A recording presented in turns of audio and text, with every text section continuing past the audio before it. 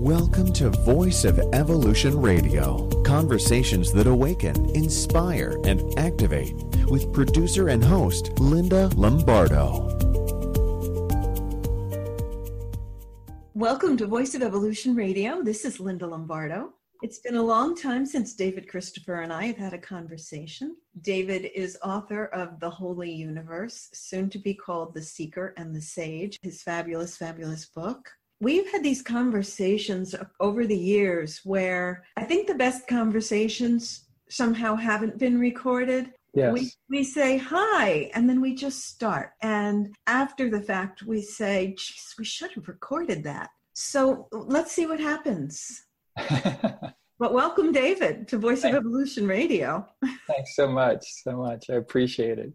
It's lots of fun. Yeah, let's see how this works. If we have microphones and cameras on, we may behave differently. Who knows? We just sit here and stare at each other because we have no idea what to say. No, I don't think we're going to do that. I don't think so either. So what's new? There's the question. For you or for me? Well, we can both talk about it. He said, bantering it back to the host. You know, I had just started to say that 2019 was starting out in a very interesting way. The energy feels different. Have you noticed anything about 2019? I don't know that I have, only because I was so absorbed into the work that I do to pay the bills versus the work that I do to serve both myself and I hope the larger human family, I guess. That's kind of feels like an interesting word. I was so absorbed in the end of the year stuff that's all around taxes and this, that, and the other thing, both for myself and also for the people who are my clients, that I just haven't had time to notice any difference. I did notice one thing, though, that in the midst of all that, I had 2 messages out of the blue come to me saying, loved your book, want to talk to you. And I now have a rule that if anyone wants to talk to me about my book, I'm happy to do so, but they have to come with 5 specific questions tied to specific page numbers so we can talk about more specific things. Because that, for me, that's a lot of the fun of saying, okay, well, where did this idea come from? How did this happen? How was this channeled and whatnot? And I had to add these specific pages because the last conversation I had, they were more general. So tell me about Pachamama, or what is it about Pachamama Alliance? And I was like, okay, I want a closer question. I want something that's more specific to something that the seeker said or something that the sage said. Or, and I imagine with your work, something that the keeper said. It's like someone saying, so what do you really believe about the universe? And it's... Yeah. How many years do you have? And I would imagine that that's what happens with your book. I know when we talked about your book on Voice of Evolution Radio, you read certain segments and I had certain pages that I wanted to talk about. The entire book is just one gorgeous lyric poem as far as I'm concerned. But those are the big questions, right? Since we both write about the universe. A lot of folks have read the author Harari, who wrote the book Sapiens and Homo Deus, and his last one was 21 Lessons for the 21st Century. I had been reading that, and it actually put me into a bit of a funk. Really? Well, because what he's asserting is that we're really breaking from history and coming up with a potential merging of biotechnology and artificial intelligence. And it got me on several levels, one of them being, really, we're just going to do this because there's money to be made? Is this how we make our decisions? Which is traditionally, the answer is yes. That's how we've made our technological decisions, is that there was money to be made, and there was money, fortunes to be made, actually. So that there was something that just felt so disorienting about that. I don't know how true it is, and I don't know how true I would want it to be. He also talked about, and this I'm probably not going to get correct, but he talked about story and how humans walk around with stories and that our stories are just completely inaccurate, and that we need to recognize that. We need to have a story of, in a way, it's almost like he's saying we need a story of no story. And that also feels a little disorienting too. But intriguing. There's something intriguing about that story of no story. because I get what he's saying. I think a lot of what we're all experiencing right now is the fact that we've had all these stories, and whether there are familial stories or societal stories, government stories, global stories, they're all falling short for us, or they're all betraying us in some way, or at least it feels like something of a betrayal, that if you do X and Y, you should come up with Z. And it's not true anymore.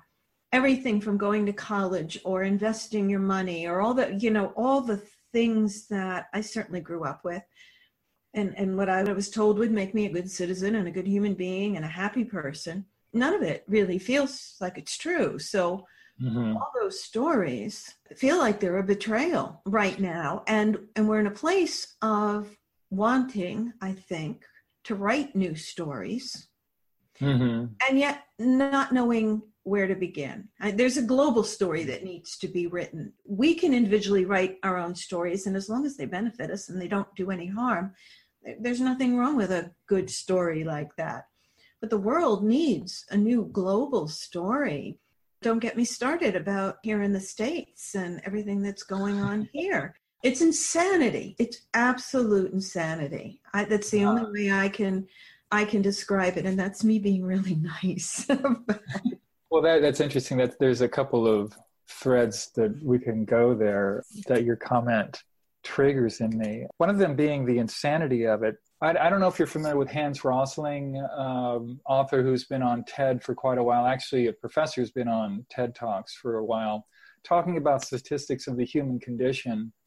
And his latest book on factfulness talks about how actually things for humans have been getting a lot better over the past couple of centuries. And he uses different metrics, like the number of people who have access to electricity, the number of people who have access to vaccinations for children, the number of girls graduating from school, the number of years girls are going to school as compared to boys. And all these indicators are actually getting a lot better. He really makes the argument, looking at the statistics from the UN and from his years of research, that there are no longer this huge pile of have-nots with a small elite of haves, that there are actually 4 levels of living on planet Earth, and that actually, very relatively speaking, there are fewer people in poverty than there were, say, 20 years ago. It still is a billion people at level 1, he calls it, where they're struggling for water, for food, to care for their children. But there are a lot of people who've moved up to where they don't have the big struggle for getting water. It's still a chore. They have transportation on bicycles, which is a lot better than just only being able to walk to where you need to go. They have access to more food. And then level 2, it goes beyond that to where you get into level 4, which is basically pretty much anyone who's watching this is in level 4. But he really makes a strong case that we have this story that's been fed to us by the media and by our culture that things are horrible and they're only getting worse for humans. And it's a good perspective, and it's a good book to read in that regard, that actually that's not true. One statistic that struck me was that there are 2 billion children alive today. And he asked, according to UN projections, how many children will be alive in the year 2100 or 2100? And the answer is 2 billion. That actually we're not going to have an enormous influx of children.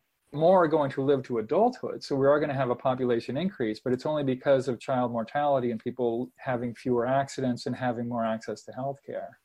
With the higher education for women and girls come fewer people. So it's kind of a mind bender to read his stuff and say, actually, things for humans are a lot better than they were. However, there's one thing a very important point that I would love to talk with him about, is that he talks about humans, and he doesn't really talk a whole lot about what about the non-human world and the non-human species. He doesn't make that connection, which is, I think, vital. I mean, yes, things are getting better for humans at the expense of the biosphere. And the problem is the biosphere was kind of like we're all riding in an airplane and everyone's moving up to first class. The problem is someone's drilling rivets out of the airframe and selling them to passengers and say, hey, you need more rivets. And there are people who are actually selling rivets, and marketers in the airplane marketing you got to have more rivets, because rivets are the thing to have. And we're paying people to drill rivets out of the airplane. So while we may be feeling like we may be more richer, both subjectively and objectively, we may be wealthier, I want to hear more from him on, well, at what expense? Where does that wealth come from? Where does that capacity, is there a price that is not being, or a cost that is not being accounted for in the increase of human physical well-being? And psychological and emotional is a whole nother story that I would like to talk with them about too. That's an interesting part of the story, is that as you and I, through our work with Pachamama Alliance, a lot of the work they talk about in the symposium there, and that I talk a bit about in The Seeker and the Sage, is how bad things are for humans. And yet he's coming along and saying, well, yes, they're bad, but not as bad as they were, and they are getting better. So let's pay attention to that. Let's not get into the drama that we're being told about in the media. Because, of course, the media doesn't talk about how 40 million airplanes this year landed without any incident whatsoever. Next story. That's not interesting. What's interesting is when someone crashes, or that so many more children are not dying of diseases that are so easily preventable. It's much more interesting to go to a very poor place that is still beset with those problems and to report on that. He lays some of the cause for our misconceptions at the feet of media, but also in our proclivity for drama too. There is that we lean into that. And oh my God, what is that? Well, are there pictures, or is there a video now? Right. And so a news story really around media, and what do we want to hear, or what role could media play in the world is, I think, is ripe for the happening, that it would be interesting to be able to turn on a news show. And I know there are some, more often than not, it's public broadcasting.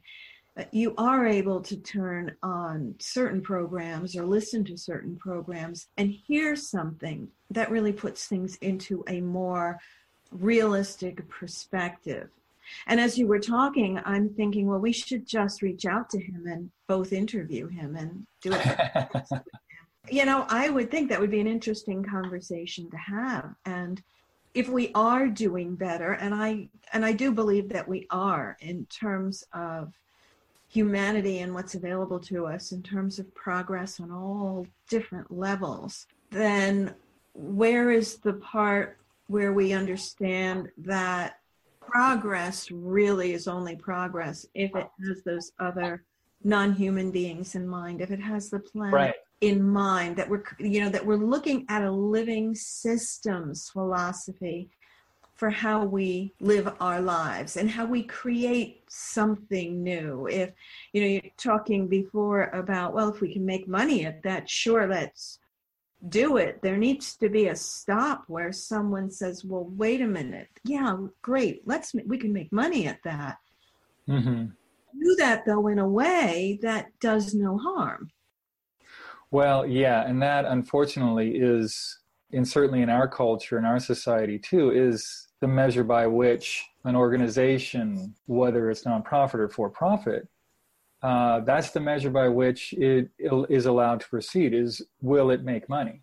Will it be financially viable? Which I'm not saying that's a bad thing in of itself, but as the only thing, that's how we decide now, is that a tiny fraction of the population is deciding what technologies to pursue, primarily with the question of how much money can be made here.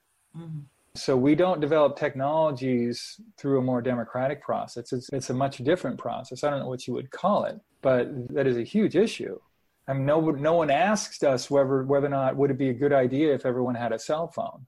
No one asked us would it be a good idea for everyone to be on a computer in our culture. Right. And we simply have not been asked. And I can imagine some people saying, well, I don't get it. That's not okay. I mean, come on, that's not okay. Look how much we've improved your life. It's like, Well, don't talk to me about improving my life unless you've asked me, how do I want to improve my life? There's something about not being asked that doesn't feel quite right. If that's the argument that someone is using, that, oh, well, this is benefiting humanity. Well, did humanity want that? Is that really the motivation behind it? And I'm not saying that people don't have positive motivations in that regard, but without that financial success, it doesn't matter how well an organization is serving humanity. Conversely, it doesn't necessarily matter how poorly an organization is serving humanity if it is financially viable. I don't know. That is such a deep systemic thing. I don't know how you change that. I don't know either. I mean, it's not even decades to make changes like that. You really have to change how you see things, how you perceive the world. I mean, we don't want to take away creativity from people. We don't want to take away innovation. Mm-hmm. And yet everyone is trying to sell you something. That's the best thing. That's the new best thing. And we talk about being such a materialistic world, and yet people are, and organizations are cranking out products or services for us that they tell us we have to have. And there's something in our story that says, "What, I better have this, or I'm going to be," and then you fill in the blank about whatever that is you're going to be. I know a lot of people who don't have televisions. They do have laptops. But I know quite a bit of people who just say, no, I don't have it. I don't have one in the house. I don't watch. So when you start to talk to me about something about Madam Secretary or even Game of Thrones or any, I have no idea what you're talking about. And you have to wonder, how could you not know about that? That's an interesting thing. I mean, for decades, I've actually never owned a television. Now, I've lived in households with televisions in them. And when I was an airline pilot and I was sitting waiting for an airplane to fly, I would be in the hotel catching up on years of Simpson episodes. That's how I finally got a lot of that. And Seinfeld, it's like, oh, the Seinfeld, okay, well, this is kind of fun. And day after day of waiting for an airplane to fly. And so I caught up on a lot of that. But beyond that, my thing is that, my God, if you have a family, when do you have a chance to actually do that? And I'm kind of, some people might say I'm kind of handicapped in that I have a body that needs 8 to 9 hours of sleep a night. And part of me really envies those folks who only need 6. I mean, good Lord, what I could do with 2 or 3 extra hours in a day. But it's interesting that, the living without television seems to be kind of a subcultural thing that, it is the circles we run into it is, and I'm not going to lie and say, the truth is that we have a little bit of ego attached to that, of how much better we are for not having a television. For me, there is, but also there's some reality too of there are so many things pulling at my time and wanting to be done that it just never is a priority, especially with a family. One of the most poignant sequences in a movie by the Yes Men.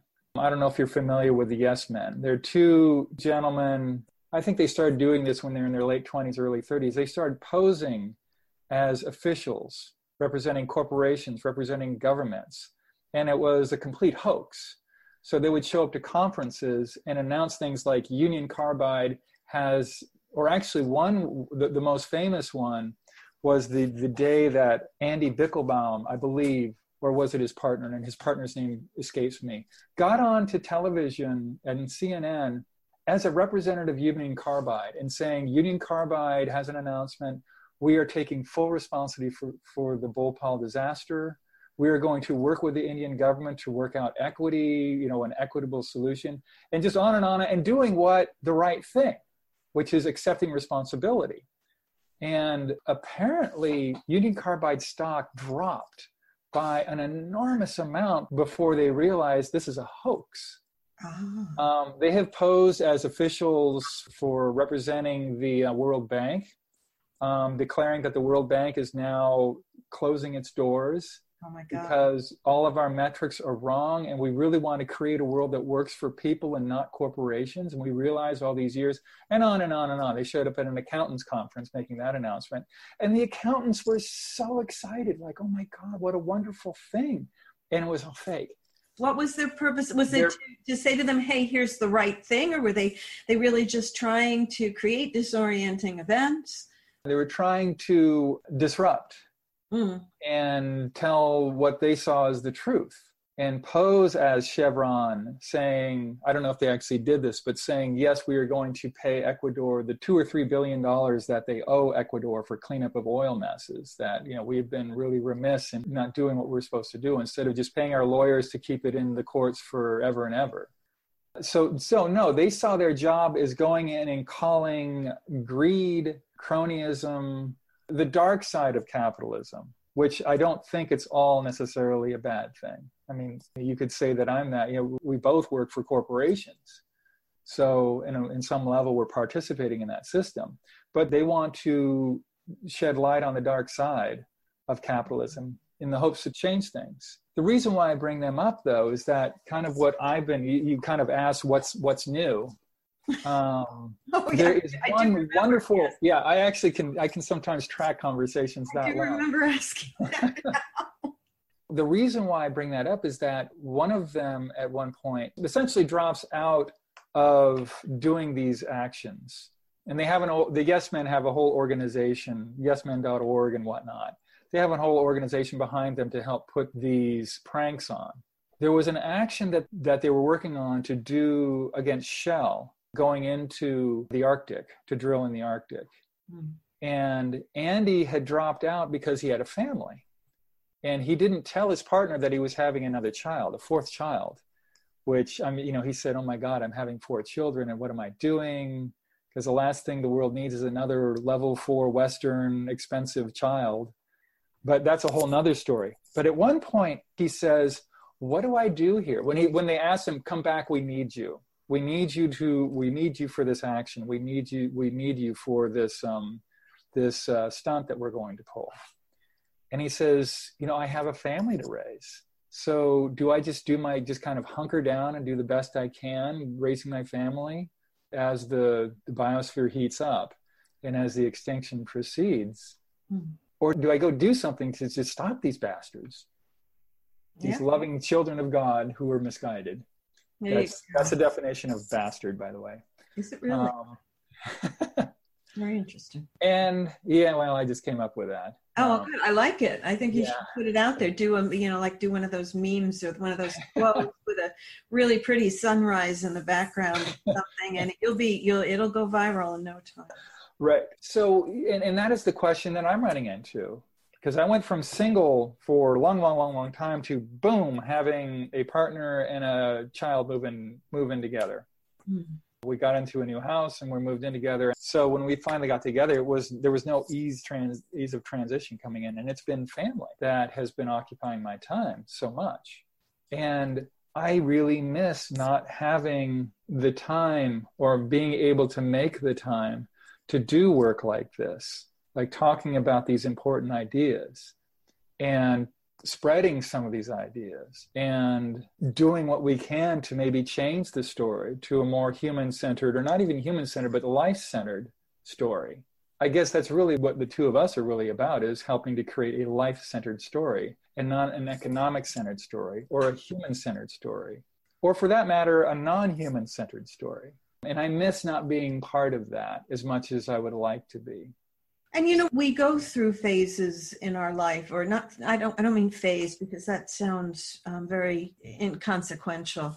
We have transitions in our lives where our focus is on one thing more than another. And then, you know, all of a sudden, if that focus shifts or if something gets back into balance, it begins to change again. I've been extremely fortunate to have more time to focus on that. You know, the writing of In the Soul's Waiting Room, after the first 11 episodes, it became clear that I needed to do the book, and if only to honor everything that went into the writing of the podcasts. And I was really kind of sorry I didn't take better notes during the pre and post production times.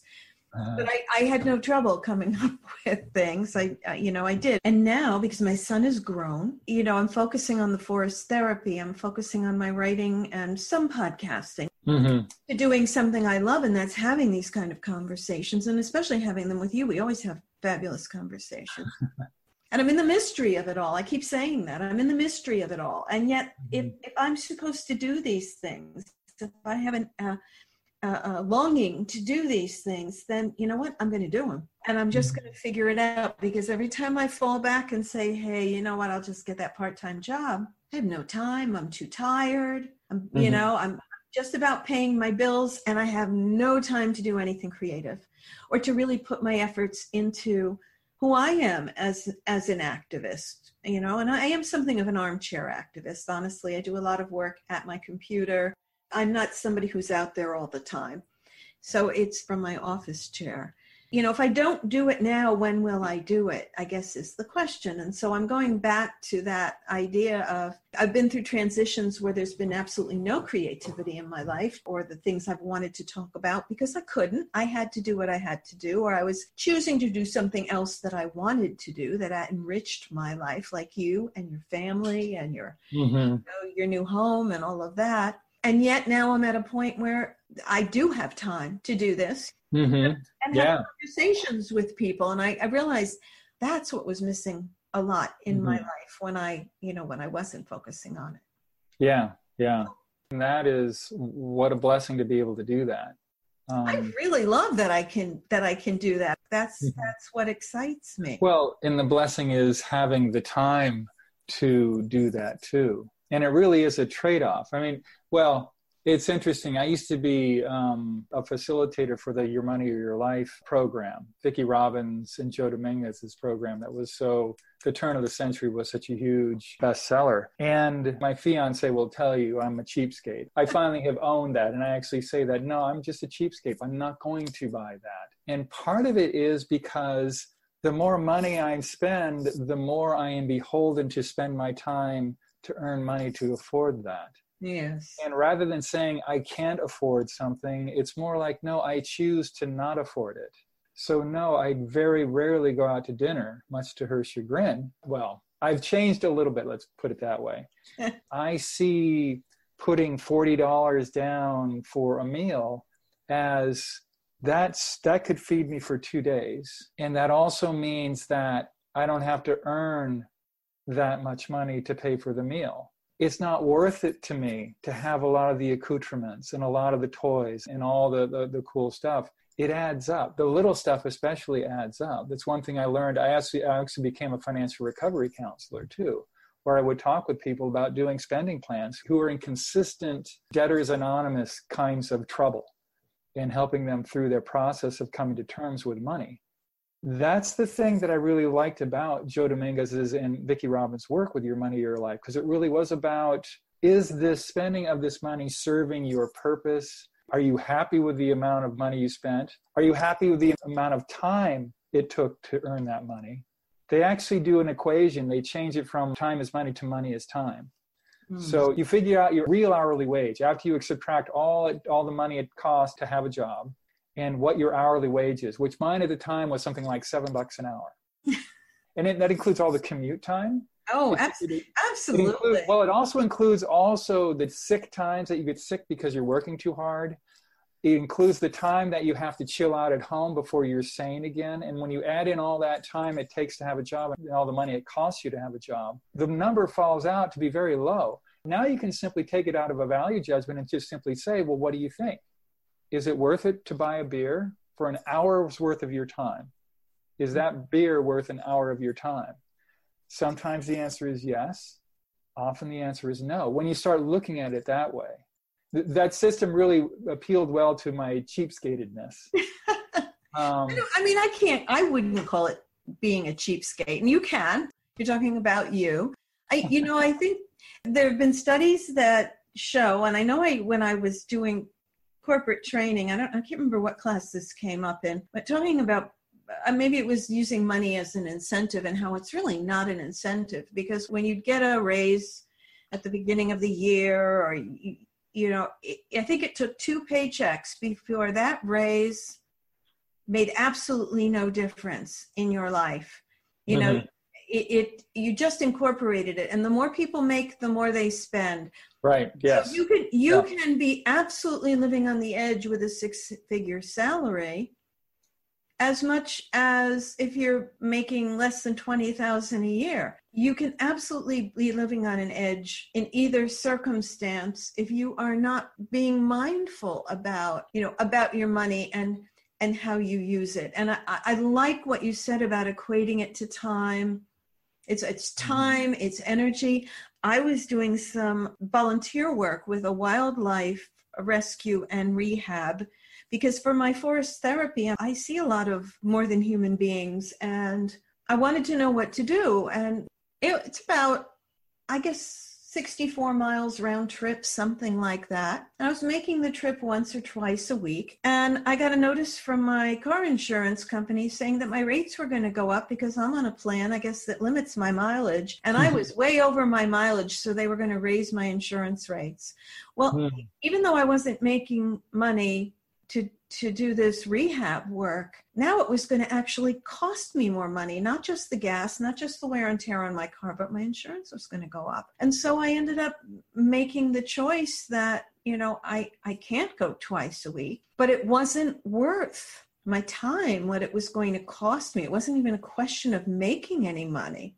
It was a question of what money was going to go out as a result of this activity that I really wanted to do. And so I had to pull back. I also think there's a story around money with systems thinking. If we gave money a seat at the table, and I've written about this, what would money say? What would money want? And what came to me as I was writing was that money is so unhappy how it's being used. That it's actually caught in this capitalist story, that it's not necessarily serving even those who have it because it's so unhappy. It's a resentful partner for most people. That money wants to be used for good. It wants to be shared. It wants to be a gift. But I gave money a voice and said, what does it want? How could we live in better balance with materialism, with capitalism, if money really had a voice at the table and told us how it wanted to be used, how it would benefit us if we used it? And it's like having a partner. There should be mutual respect, and there should be love and support. And, money has become this thing that gets us more things. Yeah. Because again, I think it's another story that needs to be rewritten, recrafted for us to live better lives. Even if we are making progress and more of us are living better, we're still caught in this trap. Mm-hmm. Well, and yes, and more of us are living better physically.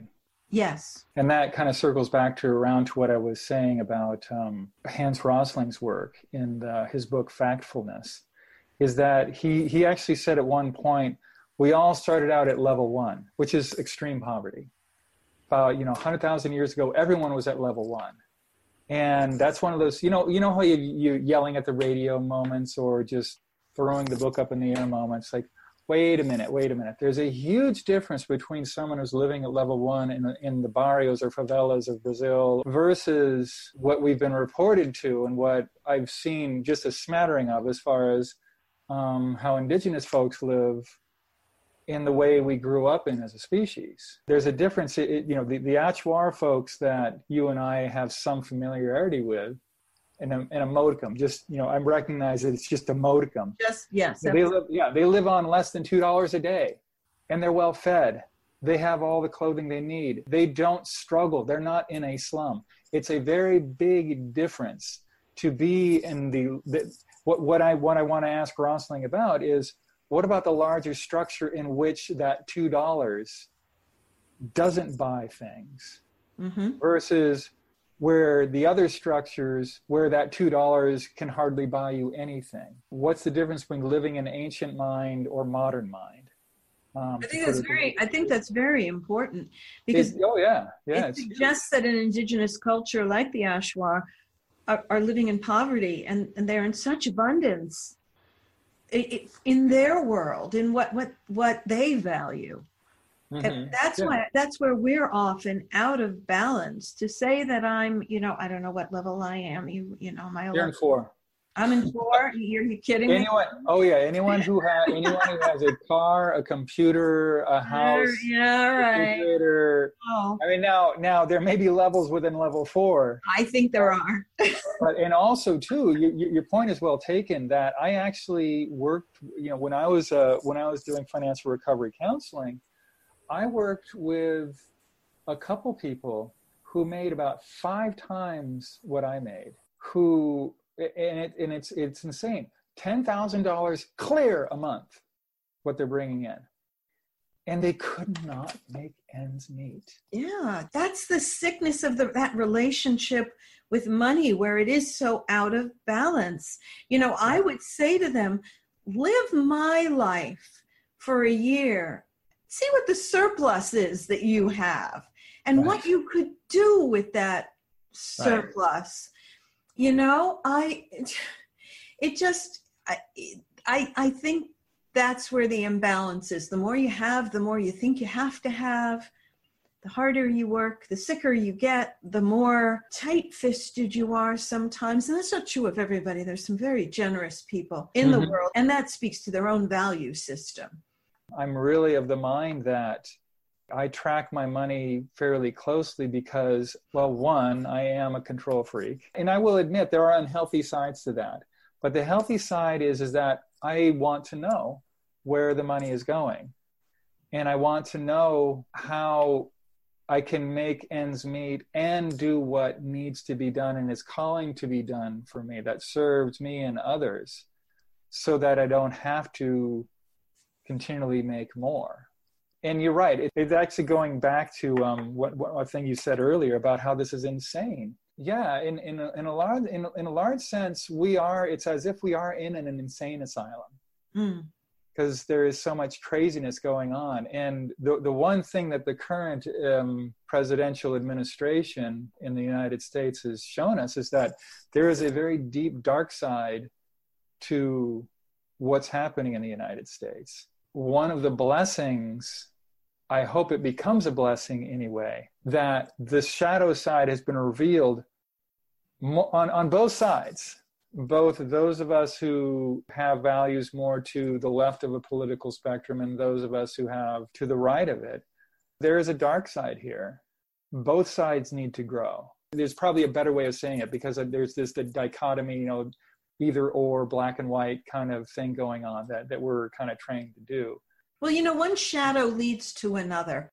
In doing the research that I did for In the Soul's Waiting Room, the idea of the overleaves of a particular soul type, there's a series of them that they're either going to lead to the light, in which all of them will lead to the light, or they're going to lead to the shadow, in which all of them lead to the shadow. And the shadow side that has come out, which I believe is an awakening for us, and it is an opportunity for us, needs to be examined by everyone, because I still see a lot of people siloing themselves, saying, well, they do this, well, they do that, and yet in many ways, even though they may be more, they may be more conscious of humanitarian things.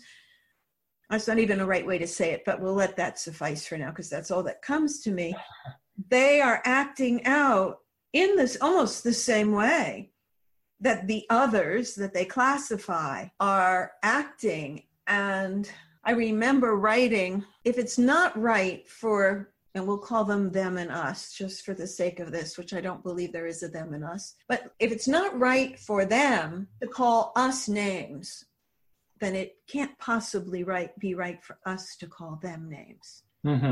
It doesn't work that way. And that's the biggest thing that I'm noticing. If we don't figure that out, have some humility about who we are and how we got here, no matter what the outcome of all this is, we're not going to learn enough to change it. We might pick up pieces and soldier on, but that's not what's needed here. That's not what this is all about. You know what I'm saying? Yeah. the whole problem was saying them, they, us, and them, us and them. I've started using the phrase those of us. So I actually at one point said, well, those people who over there, and I was, boy, humiliating on, oh, really, what did you just say? Those people? Which, as someone who's on the top of the privilege pile, does not look very good. But what I've learned to say in that regard is that those of us who love whatever comes out of this administration, if it's not okay for those of us who believe those certain stories to call names, it's those of us who disagree vehemently with them, it's not okay for those folks, for those of us to also use names. It's not going to work. And that term, those of us, it's been kind of a shift for me, and it takes a little practice to do that. So that's just a little tool that I can offer in that regard. But to your larger point, yeah, the behavior on both sides of that conversation needs to change.